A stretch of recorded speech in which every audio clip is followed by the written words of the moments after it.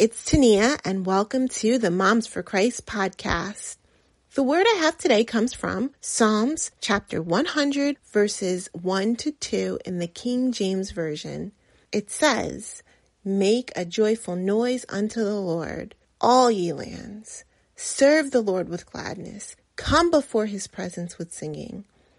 So many times I hear people speak of joy as if joy and happiness are interchangeable. Happiness is momentary. Joy is an excitement for the things of God, what he will do, what he is doing, and what he has already done. It does not come and go because God is the one who gives it.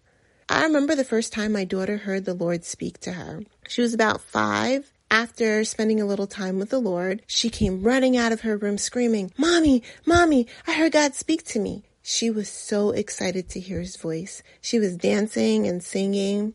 It's a joy that continues to sustain her.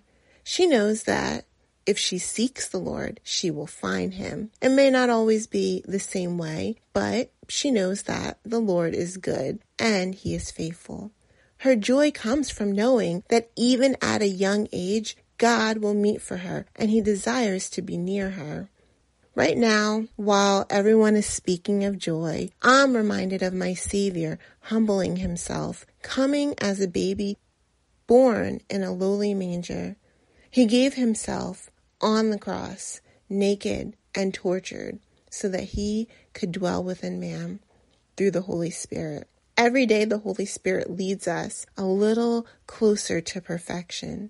In obedience, every day we get to come closer and closer to the Lord. Joy should be reflected in our lives every day. And I have to ask myself, does my life reflect the joy of the Lord every day? And if it doesn't, why not? Lord, let your light shine in me and in your children. Let us have an understanding of who you are. Fill us with the joy of knowing you daily. Lord, please fill our hearts with the deep understanding of the marvelous gift you have given us through your Son, Jesus.